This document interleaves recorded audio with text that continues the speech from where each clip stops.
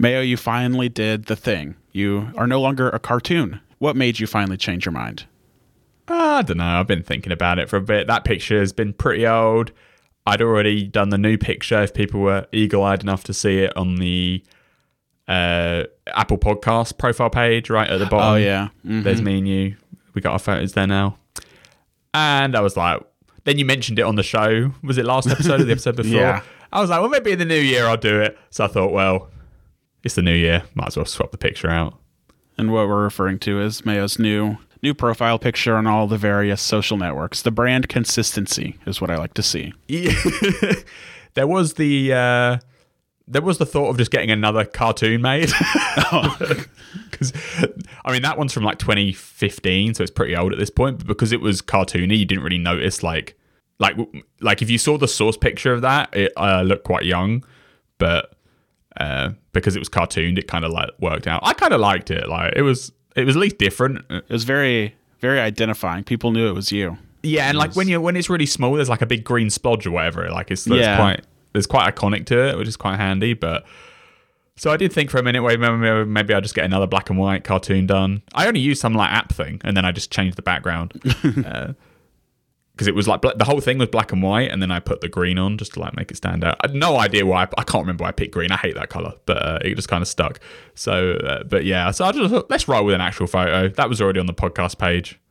We'll just do it everywhere for now, and then I guess this will last another 5 years till I get bored. The other thing I will say is Threads. Everyone's profile picture and Threads are all like their actual photo because they'll come from Instagram, right? Yeah. Like Twitter was a few more. I mean, it kind of faded away, but like especially when I did it, like there was a fair few more people on there with like actual like cartoons or like other icons and stuff. Whereas you look at like Threads and everyone just has their profile picture photos, like actual photos. So I'm moving with the times, I guess, is one way to put it. But I just noticed one gap in your new branding. You can say my own 9to5mac.com. Yeah, I haven't done those yet. I'll sort them out. I don't even know how you change your profile That picture. is part of the reason I haven't done it yet. I'm sure we can figure it out. Yeah, it needs to happen. Mayo, I went on a 18-hour road trip for the Christmas season, and I have some reports for you. The Chance road trip recap, as it were. Indeed. Me and my wife, Emily, we drove from Waco, Texas, back home to Indiana, which is basically Louisville, Kentucky, technically. So that's about 1,000 miles both ways. And we took our Mustang Mach-E electric car. And the biggest thing I want to mention is Apple Maps EV routing is so good. So this is the Apple Maps feature where you just plug in. Well, first you link your car to Apple Maps with CarPlay, plug in your destination, and it routes you there and adds in charging stops and charging times and all of that information. The kicker is it's only available on the Mach-E, the Ford F-150 Lightning, and the Porsche Taycan, I think. But if you have one of those cars, it is such a great feature. I used it primarily, and then I also used an app called A Better Route Planner, which is like a third-party navigation for EV apps that actually got bought by Rivian a few months ago, but they're still available for anybody to use, and they actually have a CarPlay app too. But I kind of used a combination of data from both of those I hadn't used Apple Maps EV routing enough to know how reliable it was going to be. Right, yeah. But I think going forward, I now trust Apple Maps EV routing enough to just use it. You got the confidence in it. Yeah. Because it will do like the stuff where if it because it basically communicates with your car to know your battery percentage, right? And like how many miles you've got. So it will plop in the route where you need to stop to recharge. So it's not just it just shows you where the charging points are along your stop, and right, exactly. It just picks one like halfway. It like coordinates with the car to know like, and I believe on like the little points it will like tell you estimated percentages, right, and like tell you how much battery you're going to have when you reach here and there and stuff. Exactly. Like say we left Waco with 100% battery, and our first stop was 45 minutes past Dallas or something. It told us you're going to arrive at your first charging stop with 22% battery charge. And then it updates in real time, like as you're driving. So if you're driving faster and your percentage is going down quicker than expected, or if you get caught in some wind or some rain, the arrival percentage updates dynamically as you drive. It seemed actually pretty conservative in terms of your arrival percentage. So it would say like we'd arrive somewhere with 20% estimated, and then we'd actually get there with like 25% estimated. which that's certainly the better outcome than arriving with less charge than you anticipated, which seemed to be what happened whenever we used our Tesla for this road trip. One weird thing, though, is on the Mac, there's an option in Apple Maps to let you assume 100% charge, which is actually really useful if you're just like game planning your route. So like the night before we left, I was just checking some charging stops, doing some research, and on the iPhone in Apple Maps, it'll only let you plan with what battery percentage your car is currently at. But I knew that overnight the car would charge and we'd leave with 100%, if that makes sense. Wait, so you're telling me the Mac has a feature the phone doesn't? Indeed, for Apple Maps, yes. Unless I'm completely missing it. Are you sure about that? That sounds wrong. I don't even care what it is. The Mac's more ahead of the iPhone? I could not find it for the life of me. I hope if somebody finds it, please tell me, because it was actually really frustrating. It might be like on the Mac, there's just a checkbox. On the iPhone, you have to like long press on this random icon and it reveals some sub-menu. The Mac is just a checkbox, and it says assume 100% charge. Yeah, because I mean, the Mac app is UIKit, right? So like the interface it should be the same as the iPad, which is then shared with the phone. So I'd be really surprised if that. I bet it's somewhere on the phone app, just like in a menu you'd never expect, just like exposed in a really weird position. Well, they should make it easier to find, because I could not find it, and I dug for it. I dug for it.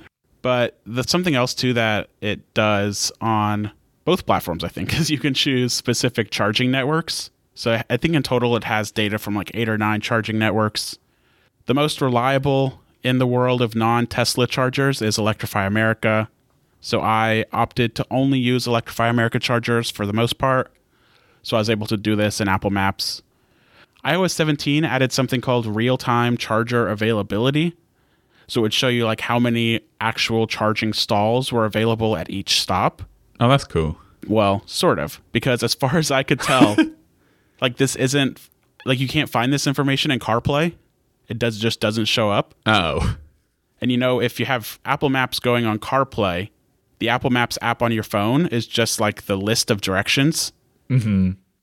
So I couldn't figure out how to view charging stall information at all when using CarPlay. See, unlike the Mac thing, this I can understand because it's, CarPlay lags behind. But like they should add that. I guess if they only just added it in 17, then it might not have got around to CarPlay yet, but that'll come at some point, right? You'd hope. Because the Apple Maps EV routing is like a car-specific feature, right? So it only works in a few cars, and those cars all have CarPlay. Why would you not add the real-time charge? That feels like step 1, adding the real-time charging information to CarPlay. A very odd omission, unless I'm missing it, which is totally possible. Like the amount of infrastructure, I know we just quibbled about some bits there, but like the fact that this feature exists in Maps at all for 3 cars or whatever else is like, it's such a good sign of just like how much investment they put into the Maps app, Like, yeah. The Maps app is incredibly complicated, incredibly detailed. They have incredible customization and investment for like every geography in the planet, or at least many, Europe, UK, America. I can't speak to how well it works in like, further afield like Turkey and India and stuff, but they at least try. And the amount of, even if you just look at US and Europe, like they have come such a long way from their original launch like a decade ago. When they said they were going to, double down and work on maps, they really did. It wasn't just, words, empty words. They really did believe in it. It's very, very good now. I love Apple Maps UI. The data's pretty good. It's, they in the UK recently, at least around I am, they did the thing where the little trees pop up on the 3D map. Uh-huh. So I've got trees now all around me. The road signs show up where they didn't before. On the like where it has the markings like stop sign, like the white lettering on the actual roads. Like it's so good. They don't make any money out of it. Like it's easy when they're big. They must spend so much money on Apple Maps and there's no monetization there. Well, remember Bloomberg reported that they were going to put ads in Apple Maps at some point, and they haven't done that yet. And Goman said that was happening last year, right? Yeah. And it didn't. It came and went. You can still imagine it happening because they, you search in Apple Maps. There's easily placed for sponsored results. And if my memory serves me correctly, the latter years of the Google Map of the Maps app being powered by Google, they did actually have Google ad placements in there. for really? for like sponsored POI results and stuff in some places. Oh.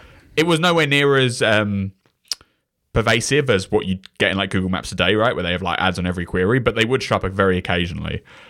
So I can see that coming back to Apple Maps eventually, and as long as it's not too obtrusive, it's all right. But yeah, at least right now they spend a lot of money on Apple Maps and they get very little from it in direct returns. I was driving somewhere in between Arkansas and Tennessee, which is a whole lot of nothing if you've ever made that drive. But there were 4 different like speed checks where there were police like hidden looking for speeders, and every time Apple Maps told me speed check reported ahead, which I remember the days of like, to get that type of information you pretty much had to use Waze just because that's where all the crowdsourced data was. But now it's integrated right into Apple Maps. And I was driving through Memphis, and this was new to me. Memphis has like speed check cameras, which I've never seen anywhere else.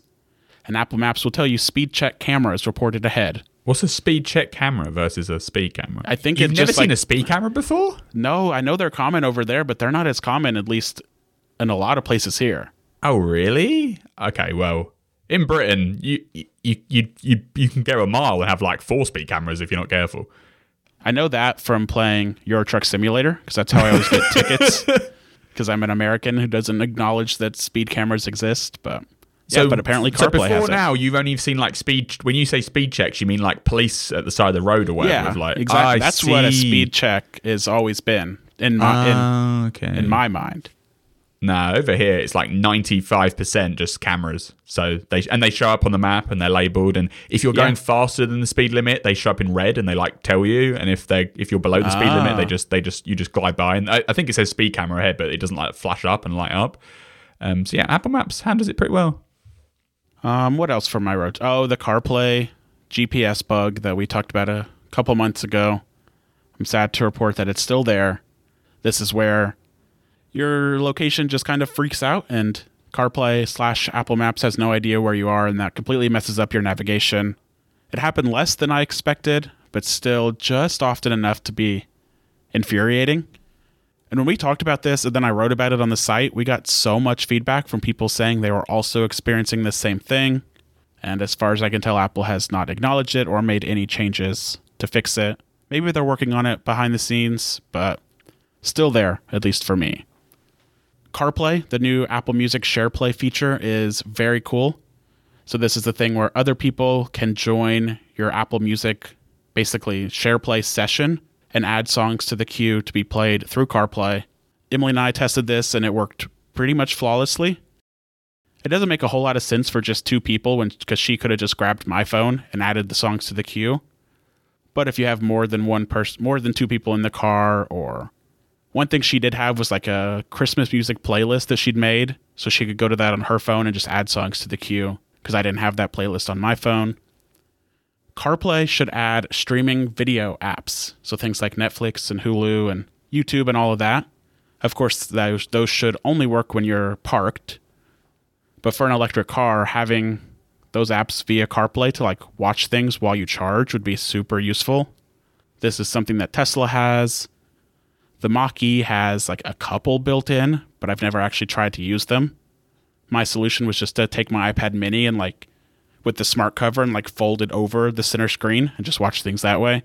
Yeah, you kind of think maybe, you know, the little like video sources menu or like the audio menu when you're in a player and you just tap it and it comes up with the options. And if you're near like HomePod speakers, they show up there. If you're near an Apple TV, it shows that you can AirPlay to it. Kind of seems that they could just put like the car screen as one of the options there when you're connected to CarPlay. Oh, yeah. And so if you just go into an app and then you want to watch it, you can just click that. And then obviously it would just black out if you're driving.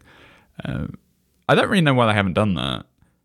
Maybe it's something for next generation CarPlay. Who knows? But it's definitely like years ago that wouldn't really have made any sense because not many people are sitting in their car long enough to watch something. But in the world of like charging an EV, like there's a reason Tesla and I think Rivian's have a lot of streaming services built in.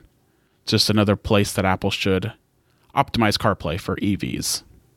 Yeah, and you could, if you want to be crazy, you could have like the phone connected to the car be like the AirPlay receiver. Then anyone in the car could like choose what plays on there, and they could just like AirPlay it to it. That'd be amazing. The only thing maybe is that like the frame rate of a CarPlay is maybe not quite. I don't know. I'm never quite sure with the CarPlay frame rate whether it's just like that's true. My car or not my car, but like my family's car or like the overall protocol. It always seems a bit laggy. I love CarPlay, but you know, if you're scrolling or you're tapping on things, the animations are never like 100% perfect.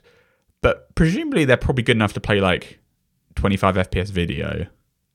Well, or if it's not, if it's CarPlay itself, at least you think via like wired CarPlay, it should be able to do something. Like, yeah, I don't know, because like the Mach-E, like I said, has a couple streaming services built in. I should try them, I guess, to see how well they actually perform. But if the screen itself is good enough, then it seems like something Apple could accomplish, but who knows? Yeah, this is kind of one of my like silent hopes for the next generation CarPlay, and obviously in addition to the UI changes and the features, it's just like the frame rate's a bit higher, because I feel like the CarPlay frame rate kind of runs at like 30, but obviously it feels laggy compared to like a phone, which is which is either like 60, or if you've got promotion, it's like 120. So especially if they've got the CarPlay driving the instrument cluster and stuff, it would be an extra bonus if they can just up the frame rate a little bit, so it doesn't feel quite as it's not laggy, but it doesn't feel like super smooth. When you're using wireless CarPlay too, there's still a slight lag, like when you hit the steering wheel controls to skip a song or to pause. That's something else that they should address with next-gen CarPlay.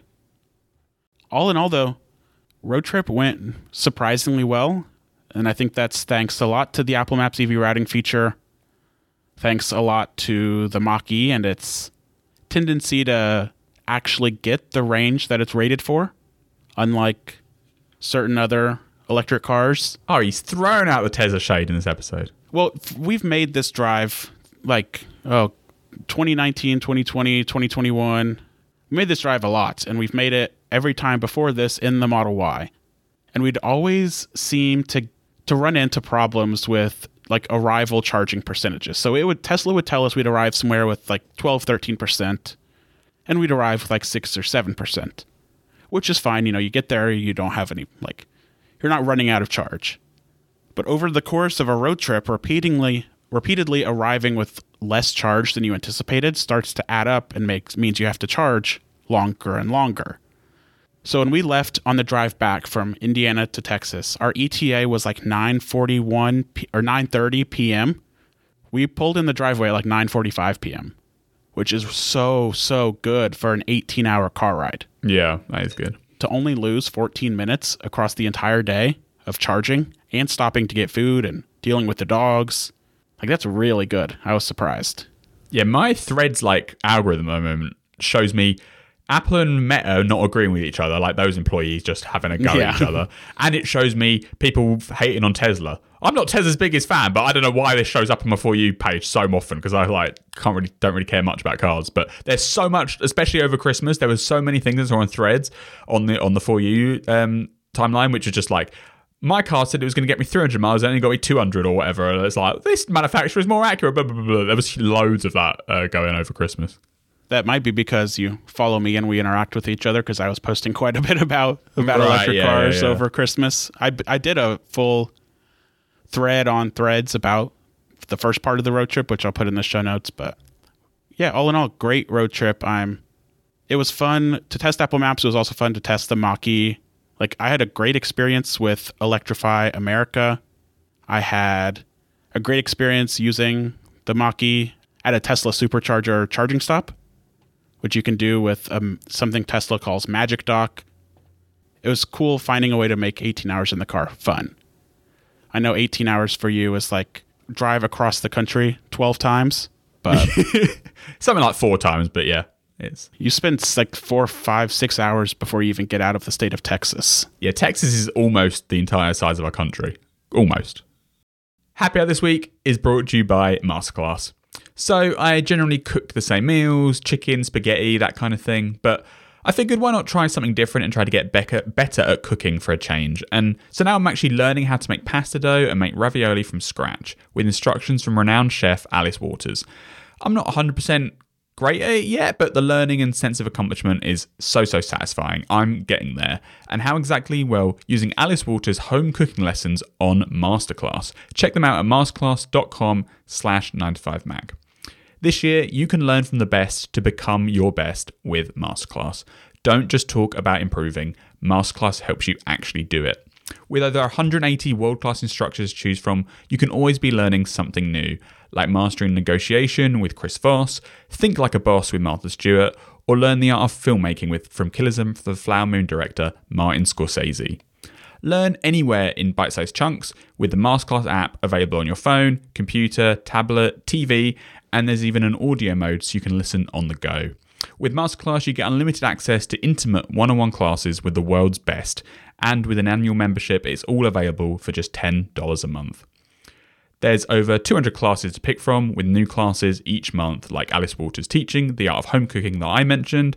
That has helped me get more confident making meals in the kitchen. And right now, our listeners will get an additional 50% off an annual membership at masterclass.com/9to5mac. Get 15% off right now at masterclass.com/9to5mac. That's masterclass.com/9to5mac. Thanks to Masterclass for sponsoring the show.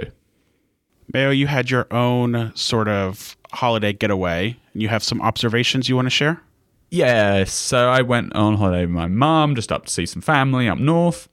We did use CarPlay, but we don't have an EV or anything, so it's the same CarPlay experience we had for a while. Still, big thumbs up. The CarPlay SharePlay for Apple Music thing did pop up on my phone's lock screen. Mum's car was driving it, but we were listening to radio the whole time, so I didn't actually get a chance to try out the Apple Music thing, but it did pop up, and I was like, oh yeah, that feature's available now. Because obviously I've had it on the beta for a while, but 17.2 only just came out really for the wider public. What I will say, based on chatting to some family and stuff over Christmas, I first got to see a Space Black MacBook Pro in person for the first time. Oh, yeah? The color is nice. Very nice. Better than Space Gray on my MacBook Pro. But they could definitely go darker, right? It's not black. It is dark gray. It's a cool dark gray, but it's not quite the elusive black MacBook Pro that maybe the name belies. I think Midnight is probably a better color. Like, Space Gray's at the bottom, then the Space Black, and then the Midnight. But I do wonder whether the anti-fingerprint coating that the Space Black MacBook Pro touts, is that dependent on the fact that it is not actually like straight black? Like, is Midnight get so many fingerprints because it is really, really dark? Or is there a future where maybe they could do a Midnight-esque color or like a similar dark shade that also has the fingerprint resistance? Because that'd be fantastic. But maybe they went to the Space Black Gray kind of color because it's like a middle ground where it is darker, but also it can hide fingerprints. I'm not really sure how their like coating or where their material treatment actually works.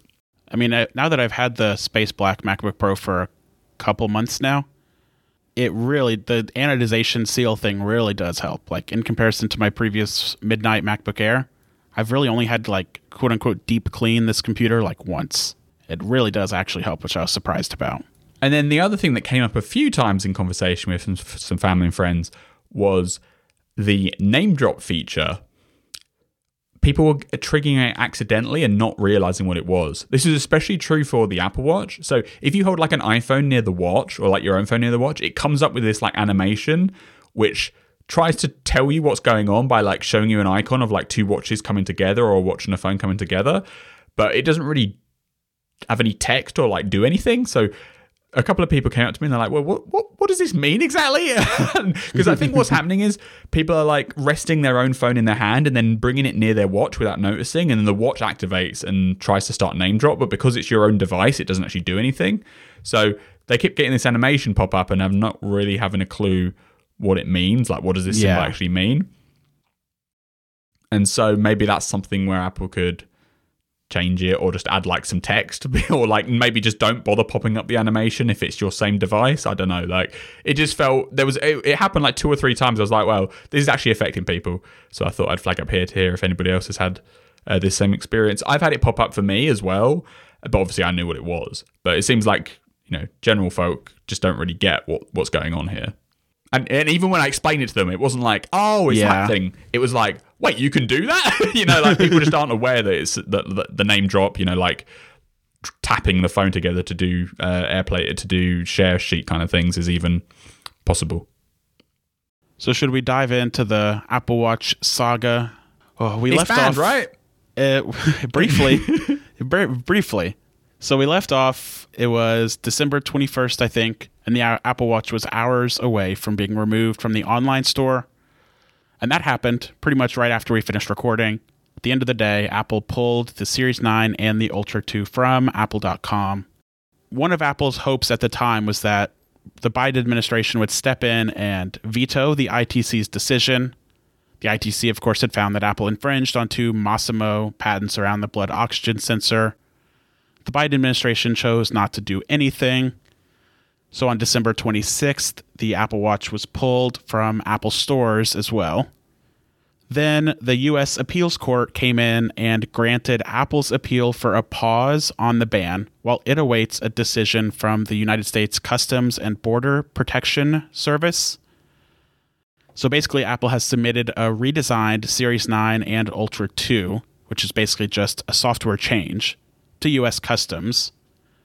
U.S. Customs is the agency that makes the decision on whether or not the software change to the blood oxygen sensor that Apple has made is enough to circumvent the Massimo patents. So this decision is expected on January 12th.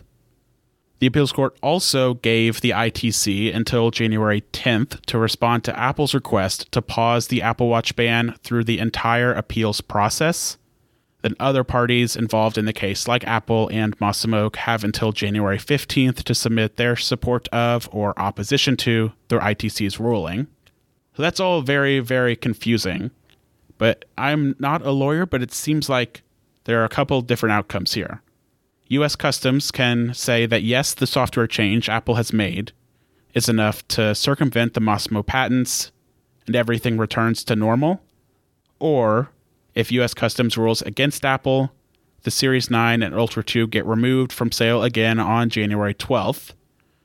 Then they could or could not come back on January 15th, where... Depending on the different review. Right. Yeah. So the ruling we're expecting on January 15th, well, first of all, I guess the January 15th ruling is completely irrelevant if U.S. Customs rules in Apple's favor on January 12th.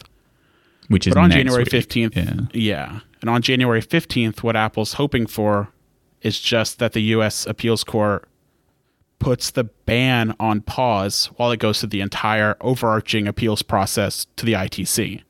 So that's still not a solution. Apple's still technically infringing on Massimo patents. They'll just be able to sell the watches while that process plays out in court. Yeah, and you can probably imagine that even if the US Customs approve the software update that changes the way that the blood oxygen sensor works implementation-wise to, in Apple's opinion, avoid the patent infringement, I imagine that Massimo can then file to be like, well, no, actually, we think it still infringes for this, and this reason, and then everything will carry on. So it's a complicated process, but I believe Apple's probably hoping that the software fix will basically bring it back permanently, because right now it's temporarily reavailable. Will continue it to be available post January 12th, and then the January 15th decision is whether any future ongoing dispute will cause it to go back off sale again. If presumably Massimo will fight, even if the US Customs approve it. Oh, yeah. I mean, Massimo's already said that a software change is not enough to satisfy its demands, and it expects a hardware change, or presumably just Apple to settle and pay them a bunch of money and pay them a licensing fee. And then the other route is the customs still reject it. Right. And then yep. Apple is hoping the ITC will, the appeals court will stay the ITC's ban and through the whole appeal, right? And maybe in between somewhere there, if that happens, they might also do a software update that disables the feature entirely. Because the first software update is an attempt to make all functionality keep working, right, so customers can buy watches with blood oxygen sensors functional. But if that fails, they've still got an option to do it, just removing it altogether, whether that's in software or even in hardware if they really had to, right? They could just get rid of the sensor. But Apple's going to try and not have that happen. This sounds like a complete logistical nightmare for Apple. I don't know how much cat and mouse they're willing to play here. Do you think that how likely is it, do you think that they're just going to end up settling? Maybe. I think they might as well do this current process. and see what happens, right? Like they sold watches up until December 21st online. They sold watches in retail right up until Christmas. The day after Christmas, they got to put them back again. So disruption was relatively minimal so far, right? Like, it's annoying and logistical complexities of taking stuff down, bringing it back, changing the website, blah, blah, blah, blah. And they prefer not to do any of it. But, Apple's a big company. They got lots of people. They can manage that kind of thing. They're good at supply chain stuff. So they're hoping that burden won't obviously persist forever. But I don't think the pressure to settle really happens unless, say, like, the customs deny the software update and then the appeals court deny staying it through the whole appeal, right? Because the full appeal process could take years. So they're not going to be able to stand and not sell watches for that period of time. So maybe after that, if they get a fail twice by January 15th, that kind of thing, then maybe there's a settlement to be made. But the problem is if they do get a double rejection, that just increases Massimo's leverage. So then they want even more money for the settlement package, right? So it's an interesting situation. I kind of think that a long-term fix without would not be a settlement. It would just be to disable the sensor altogether. And I know that's an unpopular thing to say, but the blood oxygen sensor is not the most critical part of the watch. I'm sorry, it's just not. People don't buy it for that. It's nice that it's there. It has helped some people, with stuff, and obviously Apple will keep using that as their PR line. The blood oxygen sensor helps save lives, blah, blah, blah, blah. But practically speaking, Apple could sell 99.9% of the same number of watches that it sells now, even if it didn't have the blood oxygen sensor there. It just doesn't do very much. And it's not even the most recently introduced feature, right? The most recent thing was the temperature sensor. Yeah. The blood oxygen sensor is a few years old, which I think a very common pattern is people get a new watch, they open the blood oxygen sensor app once, it says they're okay, and then they never touch it again. And it does do passive measurements in the background, but the vast majority of people do not have an issue, so they never notice about it or care about it ever again. Obviously, there are some people where it alerts them and they go and get help, and that's great, but Apple's a business at the end of the day, and I think they would rather sell watches than not sell watches. And if it came down to it, if they can't get a settlement price that they're happy with, just disable the sensor for a while, and I think everything would be okay. That's still where my position really is. But right now, they're just holding out until they're just doing every legal trick they can to get, the temporary stay, possibly a longer stay, possibly a full pause until the appeals court is over. I mean, they probably seem pretty confident that the software update will be a decent solution. But of course, Massimo's not going to be happy with that. But so far, they've really only had, 3 days of sales missing online, 1 day of sales missing in retail. Yeah. It was December 21st they went away, and December 28th they came back, I think, online. But yeah, in store, because it fell on Christmas, it was basically 24, 36 hours. And obviously, all watches are still in stock on third-party retailers as well. Yeah. So, and I have seen some people say that what Apple's doing right now is probably increasing the quote-unquote channel inventory for third parties like Amazon and Best Buy.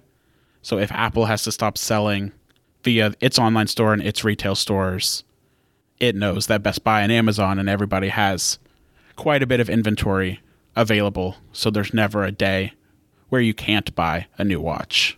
Yeah, I think Apple's got a few more weeks in them of watches not being on sale at all before they're really forced to do something drastic, Emily's mom got a Series 9 for Christmas, and she got it from her husband, Emily's dad, and he kept saying, now you can tap your fingers together to answer her into phone call.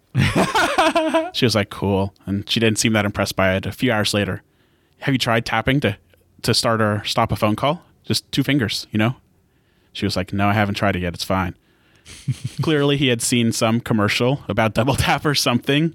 And he follows was like, me. He's on the hype train. Yeah.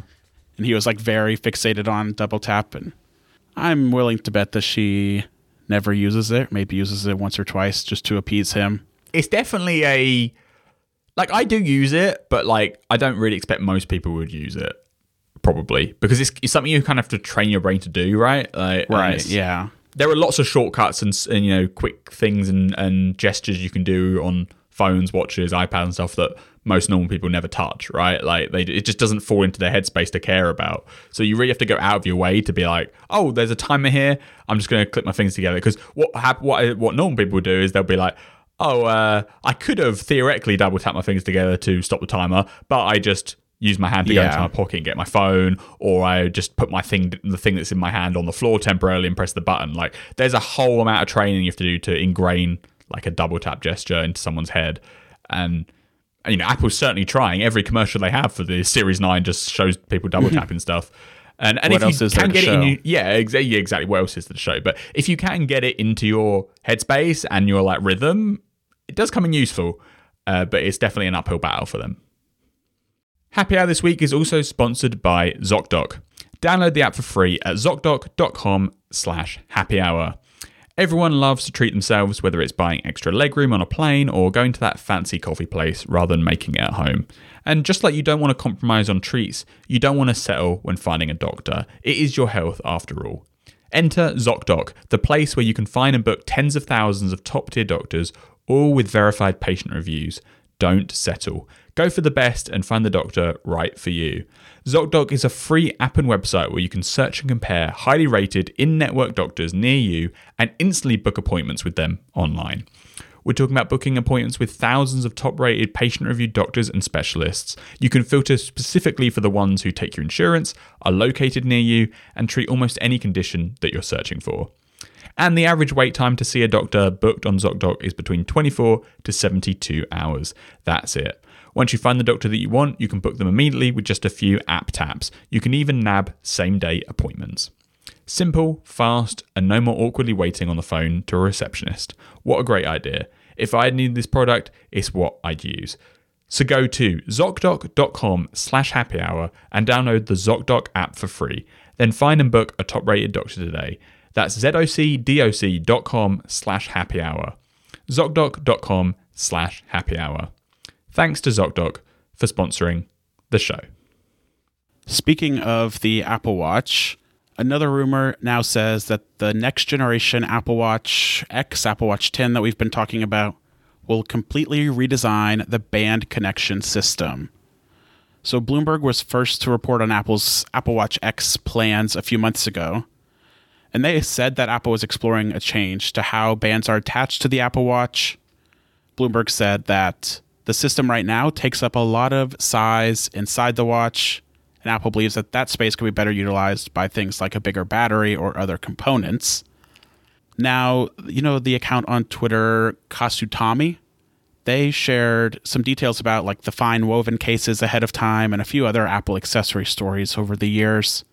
And now they also say that the Apple Watch X will use a new band system that means all of your existing bands won't work if you upgrade to the Apple Watch X. It's been, almost 10 years. I can't say I'm surprised by this. Yeah, and Apple never promised that the bands would keep working. They just did. They even went out of their way to ensure compatibility between, when they went from, 40, 38 to 44, 41, 45, 42.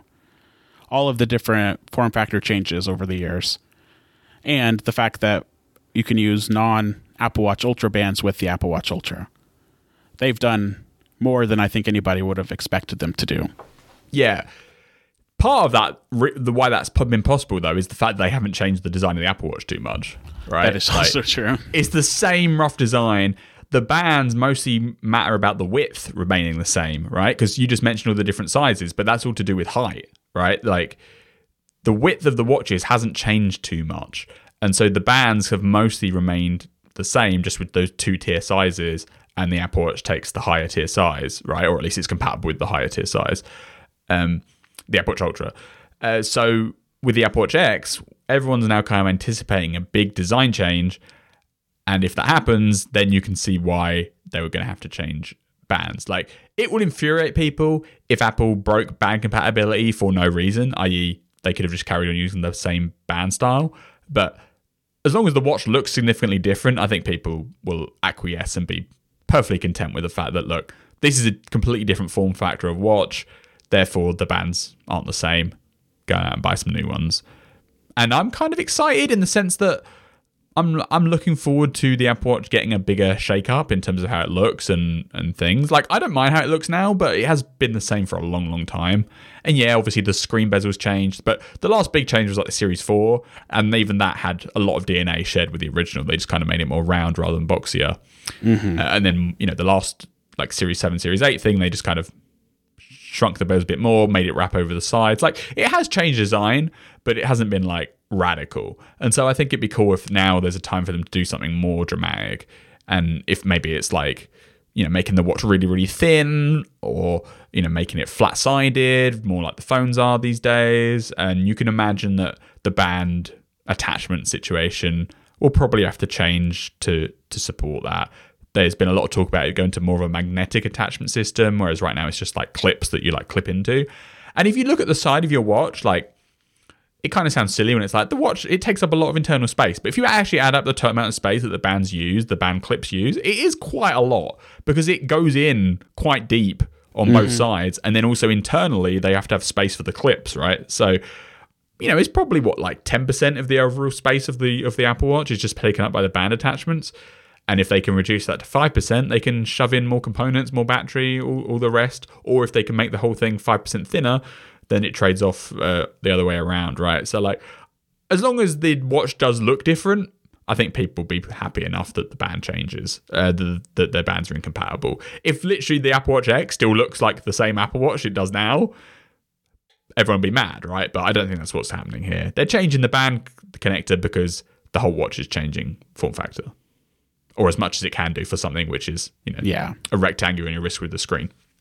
So if the expectation is that the new system is going to be something based on magnets, that worries me a little bit. I don't know if like the current locking system of the Apple Watch bands feels so secure, almost to like a fault, where you have people who get their bands stuck inside. Magnets, on the other hand, for a watch that's on your wrist and you're flinging it around, how do you feel about that? Definitely question marks, but like how the Vision Pro has a magnetic attachment for the battery, but it's really like locking because you have to like twist it. Maybe there's something there for this too, where like it magnetically attaches to something on the outside, but you have to like push it in and it like clicks into place or something. Like, I don't know what the new system will look like, but there's ways of having magnetic attachments that aren't just magnets. Like, it's magnetic assisted, so maybe it like snaps onto the side, but then you have to like push it into like make it tight or something. Because to be fair, it's kind of annoying to switch bands right now, because you have to like hold down that tiny little button with your fingernail and then like drag them out the side. Like, they could make that more elegant too. And you can imagine maybe there's just like one button that releases the latch and then you just pop off the magnet or something. But yeah, we'll see. We still don't know for sure whether the Apple Watch X is like a 2024 thing or a 2025 thing, really. Like, it's not 100% certain. Yeah, this rumor kind of made it seem like it was a 2024 thing, but I don't know. It might also be for just like the Apple Watch Ultra, might get it first only, like only one size, or, maybe it's only the 45mm, not the 41. Like, there's a lot of uncertainty still, but the rumor mill definitely indicates or points towards a redesign coming, but exactly when and exactly what depiction or portrayal is still a bit unclear. So I'm gonna keep asking you this. you don't give up on this question. Still enjoying that Series 9? Look, I upgraded from a Series 4. I'm happy. Okay. We'll see what I feel like once we know for sure what the Apple Watch X will be like. I'm still kind of on the train that I don't anticipate that the small watch size will be getting the big redesign this year. Yeah, I think you're probably right about that. But like the Apple Watch X could be the most amazing watch ever created, but if it's not small, I'm not going to buy it because my hands can't support it. So, and everything they kind of keep talking about it like it might be coming to like the Apple Watch Ultra first. Like those rumors that they were going to do the micro LED displays change, panel changes and stuff. Yeah. Like that kind of sounds like that would tie into a hardware redesign, which is going to be Ultra first. So look, if it comes out this fall and it's like a really nice redesign, it's available in 41mm, I'll just say, well, I'm getting that one. My bet didn't work out, but so far I went 5 years between watches and I was happy. So we could easily go 2, 3, 4, depending on what happens. The New York Times reports that Apple is putting its money where its mouth is when it comes to AI and its large language model technology. So the New York Times says that Apple has contacted a handful of different publishers and offered multi-year deals in which Apple would pay each of them at least $50 million to license their archives of news articles. The idea being that Apple could then use those archives of articles to train its own AI models. I think this is a great thing. It's a very stark contrast to like OpenAI, who is taking the approach of doing whatever it wants, then asking for forgiveness later. We just saw the New York Times sued OpenAI for using its articles to train its ChatGPT models, basically. Yeah. And Apple's taking the opposite approach of asking for permission, paying the publishers, then using the articles to train. The timing here was a bit convenient. I'm sure this might just be like a coincidence, but like the MIT reports that Apple's, coming to them with $50 million offers to use their content for AI, and then like the next week, the MIT's suing OpenAI for paying them nothing. That was like there was a bit of good fortune there on the newspaper's part, but this does kind of sound like something more Apple would be doing because they're very like copyright aware and cautious, and them just doing the move fast and break things model isn't really their style. That being said, they are already testing using a Google AI model that was inevitably trained on the exact same data the OpenAI one was. So, yeah. I don't know where the line is drawn, like what is specifically Apple negotiating for here in terms of rights. But I guess it's an approach. It's at least a, holding out the olive branch of friendliness, rather than just ingesting everything and spitting it back out into some neural network. But is 50 million enough? Is it like you're just getting 50 million? What you're getting 50 million once for the entire archive of your entire newspaper, and then Apple can regurgitate your newspaper content in any way it wants forevermore? Like, there's a lot of question marks. And that's one of the things the New York Times story says. It says that Apple was vague about how it intended to use generative AI in the news industry and how broad the terms of the apparent $50 million deal were. Because $50 million to the New York Times is not very much money. Like, no.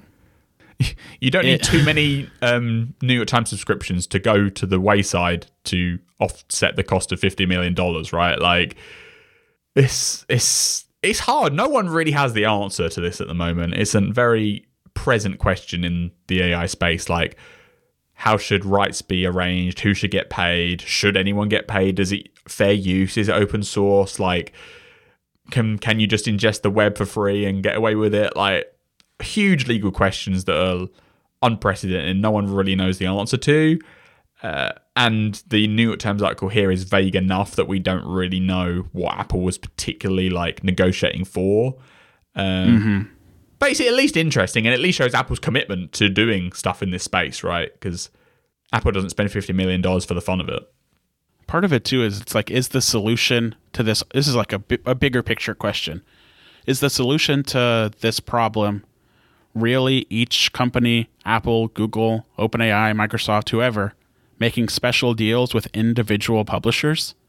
Like, they're going to approach each publisher directly and say, here's $50 million, here's $50 million. Clearly, at least in my opinion, this current system like that OpenAI is doing, where it basically uses everything to train its models, and then doesn't really compensate the sources or anything like that. I think what Apple's doing is better than that, but there's still got to be a more universal, practical solution to ensure that people who create a lot of the content on which these models are being trained are compensated for their work. Yeah, the problem is like ChatGPT, rarely just like straight plagiarizes, i.e. takes like paragraphs and just repeats them verbatim, right? Like, yeah, there is like an interpretation, which is kind of what a human does, right? Like, we read, we can read Condé Nast and Vogue and the New Yorker and the New York Times, and then we can come up with our own article that doesn't actually source or compensate any of the stuff we read, but is somewhat based on stuff we've read before, because that's how like the brain's learning works, like that's kind of the OpenAI argument, which is just like, this stuff's here, we're not directly ripping you off, it's just kind of used to improve the intelligence, but then we're obviously making loads of money off the intelligence system. So it's a really big open question. The thing that I maybe, if you want to like read between the lines of what Apple is actually negotiating here for, maybe is like a feature of like Siri where it's like it's looking up for like you ask it a question, it gives you some answers, right? And so maybe they've been like, well, look, to make this feature work, we obviously need data sources of knowledge. And one where we can get authoritative results is from newspapers and magazines like the New York Times, historical archives. So if somebody asks about COVID of 2020 and the AI can match it up with that, it can then pull some snippet out of the archive that relates to a newspaper article from 2020, right? And maybe that's where this 50 million comes from. But that doesn't solve it. Yeah. It solves like 1% of the overall issue, right? Because obviously all these AI models keep evolving. They have to ingest new data over time. They have to, they take on what the person says and integrate it with what's said elsewhere. What happens if you ask an AI to summarize an article, right? Like if the article is from the New York Times, can you only summarize it if you've already paid them 50 million beforehand? Do you know what I mean? Like there's so many questions here that like are completely unresolvable. And then a lot of the AI stuff is like, nowadays you can like ask it a question and it goes, well, I don't know directly based on the billion words I was trained on, but I know enough to say like do a Google search here and get you the answer and then interpret the result of the web page. That's just kind of a feature people expect, right? Apple will not be competitive if they don't offer something along those lines, but that's not really plausible if they're only going to work on a knowledge base of companies and publishers they've given them money to up front. So this can only be a very small slice of a big conversation. There's also the Wikipedia question, right? Because like Wikipedia is open source and free, but so many of these AIs get so much of their knowledge based on Wikipedia content and don't pay back anything to Wikipedia, which feels kind of sucky too. A lot of these publishers too they don't have many reasons to trust the likes of Apple and Google and whoever is in this ballgame. I don't foresee a world in which they're willing to just put their hands up and not fight against this. Okay, philosophically, I'll ask you one more question on this matter, because this is a huge topic. But so let's say you've ingested all this text from the New York Times, right? And then you ask the AI about like what's on my calendar. The AI large language model has been trained on content from the New York Times, but your question and your answer is not based on anything the New York Times knows about, right? Is compensation due there or not? Like, it's a really hard line to kind of draw. Say that again? So like say you got ChatGPT, right? Which obviously has ingested any content it can ever find from anyone. But you ask it, I'm thinking of like the AI pin, right? Like the humane thing, right? It can summarize your emails. Yeah. So its summary of your emails is mostly based off the content of the email inbox.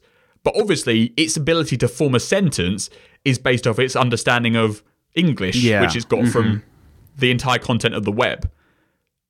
Should OpenAI pay the New York Times just because some of its text came from the New York Times to answer a question about your email inbox? Like, is that fair? I don't know. Like, you could, because I could employ you to summarize my emails for me.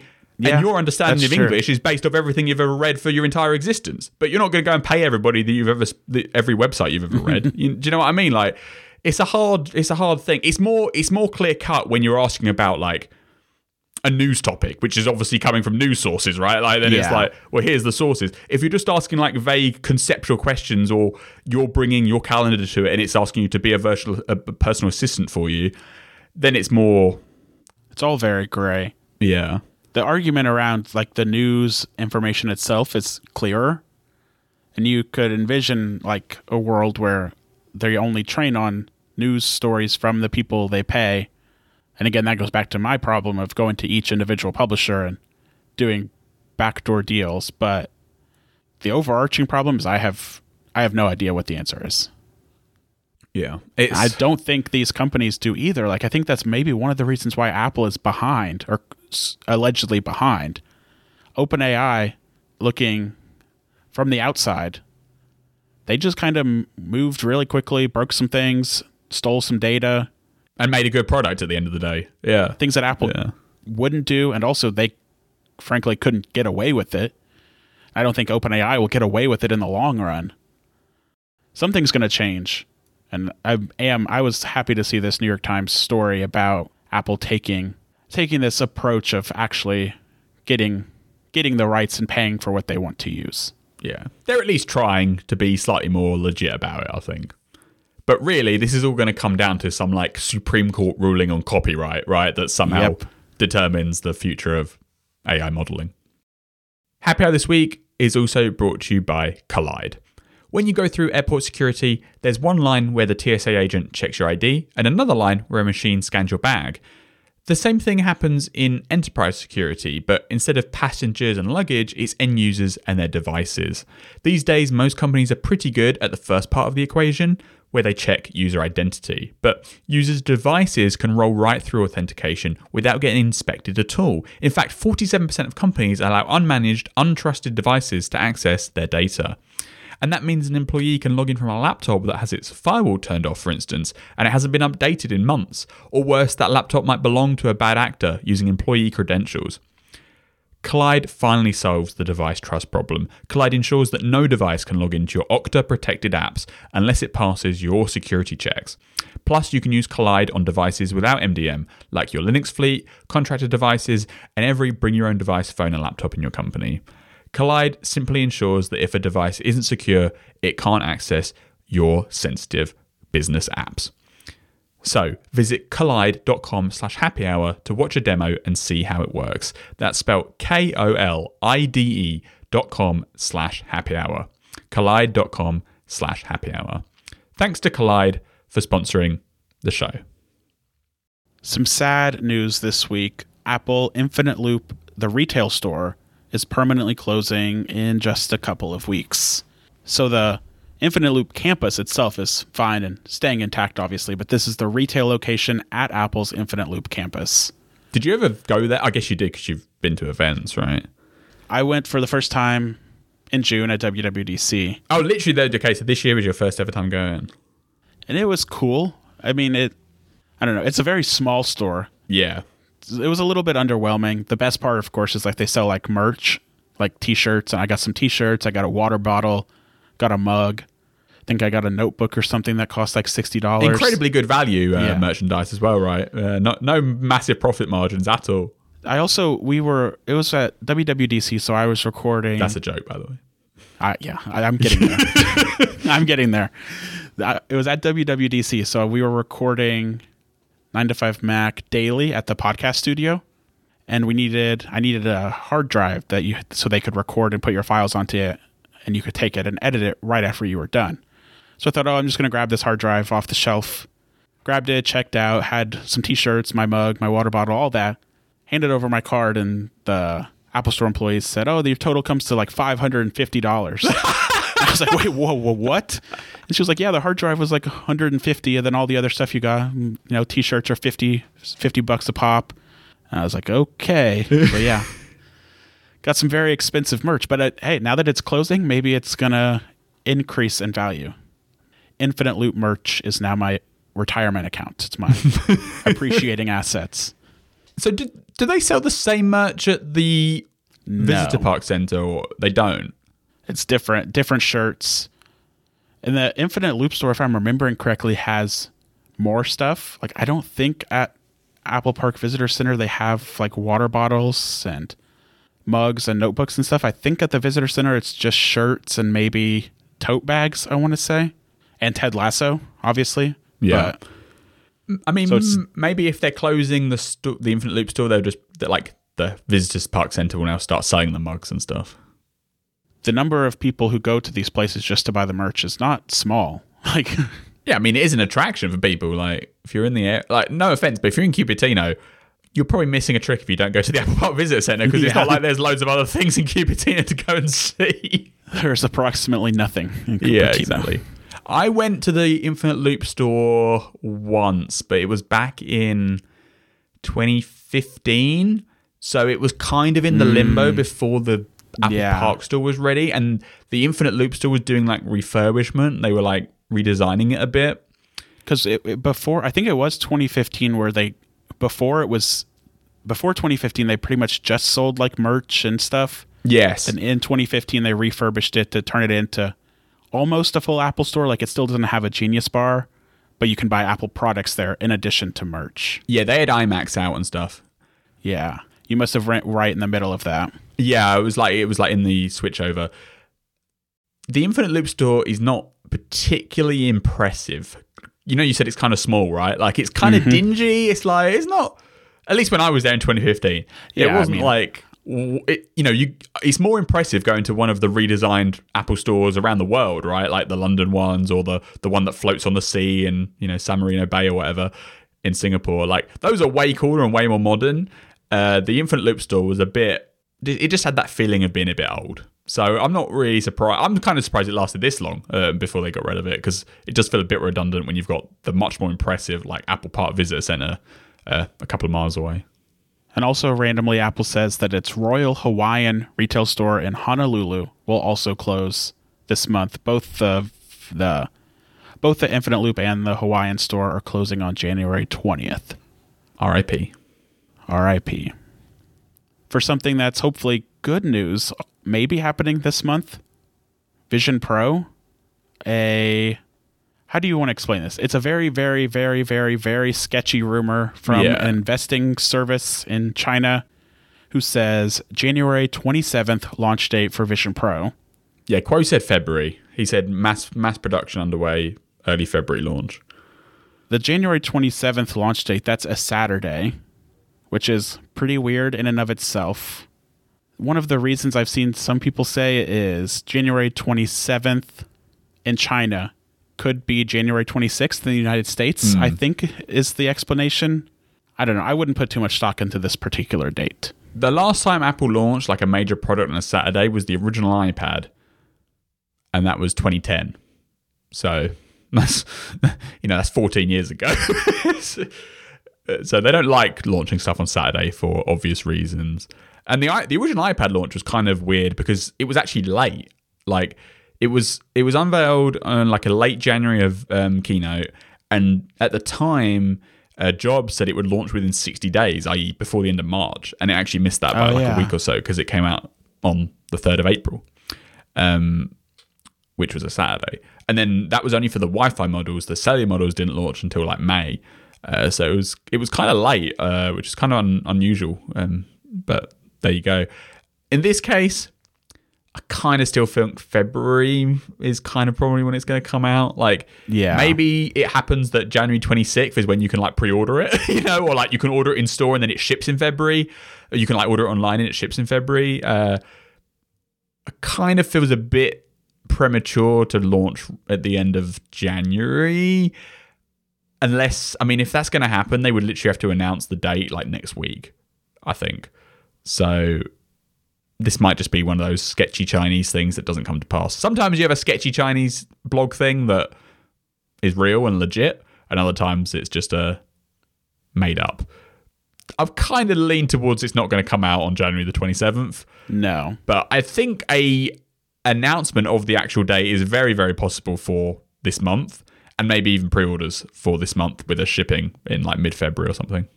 And there's also the question of whether or not Apple's going to do any sort of event or how exactly they're going to launch this thing short of just a press release.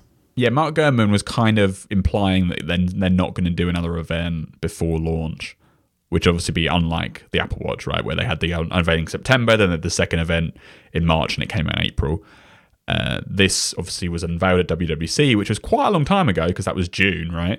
And then apparently it's going to launch, let's say February, because Gurman's pretty certain it's before March, and he doesn't seem to think January, so seems like February is a pretty good guess. But doesn't seem to suggest they're going to hold like a late January event or anything. But modern Apple can just shove a load of videos on the website. They can do an event, a non-event right thing where they just put videos on the YouTube channel where they can present it. They can give demonstrations. And I don't think it's the most inappropriate release thing because it's a niche product. It's very expensive. They're not going to make many of them. Holding a full keynote for a product that is only going to sell maximum 500,000 in the first calendar year might be setting themselves up for disappointment rather than, underplaying it for a success, if you see what I mean. It's we still don't really have any clear indication on like consumer content availability, like how much is really going to be there on day one. And so how much does Apple really want to like hold up the fanfare? Like do they really want to bring press all the way to a campus where they can tell them when it's coming out and do another demo of it? Like, the thing is with like the press angle of it is people who are getting review units of Vision Pro, hopefully me or hopefully somebody at 9to5Mac, but Apple's probably going to want to like they'll give you briefings when they distribute those units in person, do the sizing, make sure everything is absolutely perfect, because the last thing they want is like The Verge saying it didn't fit right on my head, I couldn't figure out how to make it comfortable, and the problem actually just being like it wasn't sized properly. There's so many moving parts to this, and it's such a big undertaking, and there's still so many unknowns. One of the biggest, of course, being that it's US only at launch. We don't know anything about international. Other than later this year. Yeah. Yeah, so there's definitely cause for it not having a big fanfare launch. I think, and somewhat appropriate for the kind of product market fit that it has. I do think it's still kind of weird they're not going to have another event for it, but the definition of event is so different nowadays too, though. Yeah, that's another factor. They could very easily do a like, here's a big video of the Vision Pro. We're going to give you some more demos of it. Here's some app examples. Here's some like content announcement we got for it, and it's shipping. Blur. But that quote unquote event isn't by like inviting people to watch a stream at a certain time. It's just here's the press release and it's got a massive video on the top of it, which they did for the M2 iPad launches, right? The M2 Pro iPads, which was... When was that? Last January? Last January, yes. Yeah, last January.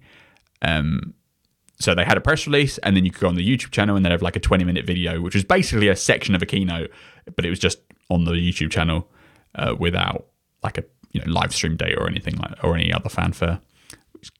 That's kind of where I think the Vision Pro will end up, at least for the first release. Then they'll talk about it more whenever they have a spring event or at WWDC or something. But right now, they're going to ship it out the door. It's going to be in limited quantities, and it's going to be out of stock almost 100%, just because they're not going to make too many of them. And even though it is a really expensive product, it's still got a lot of hype around it, and a lot of early adopters and Apple people will want to buy in. No shade there at all. I think it's cool. It's a cool product, but it's not going to sell in millions. We know that already. It's maximum going to be about 500,000 for 2024. I'm having a hard time containing my excitement for it. You're on the hype train. I think every time there's a story that's like, oh, it's launching soon. Like, it's launching soon. I'm like, okay. You're like, yeah, it's happening. And I think back to the demo I got at WWDC, and I watched some clips on YouTube of the original announcement.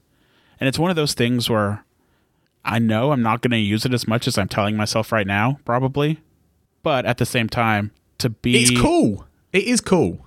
Yeah, to witness the launch of like Apple's first big new product category. Yeah. Like, honestly, what do you think this is the biggest since the iPhone? Probably. It depends how you categorize it, right? Because like the iPad was pretty big, especially in the early years. I'd probably say biggest since the iPad. The watch is great, but it kind of aligns more as an accessory product rather than standalone.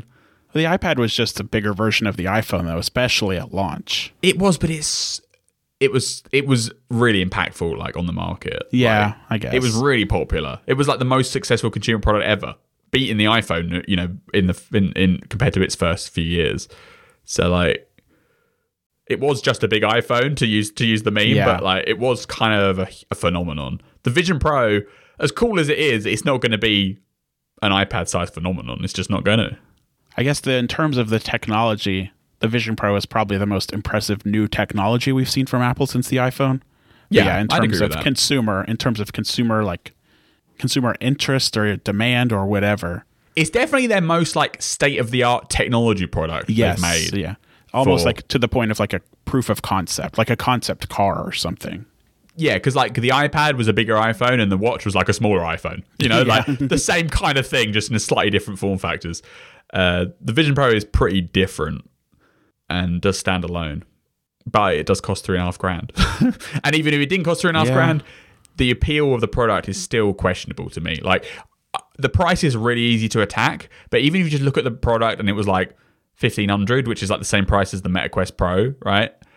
The market for VR headsets is still unknown. Like, it's not a surefire smash hit, I don't think. It's unclear. And maybe over time, 5 years, 10 years, that it will be able, the technology will catch up and the, consumers will catch up and the environment and the content space around it will be there. But right now, 2024, it's dipping the waters. It's dipping their toes in, right? And the biggest sign of that is the fact it's called the Apple Vision Pro, not the Apple Vision, right? They haven't even got their full product line up here. This is just step one of a long process, which makes it different to the iPad or the Apple Watch or the iPhone, right? Because those were mass consumer products from the get-go. This isn't. All right. I think that does it for this week. You can find us on Apple Podcasts, where you can leave a rating and a review and find an ad-free version of the show for $5 a month or $50 a year. Send us feedback, happyhour@9to5mac.com. I am on Threads, Twitter, and Mastodon @ChanceHMiller. And Mayo, what about you? Threads, Twitter, BZA Mayo. Ooh, okay. Thanks, Mayo. Bye-bye.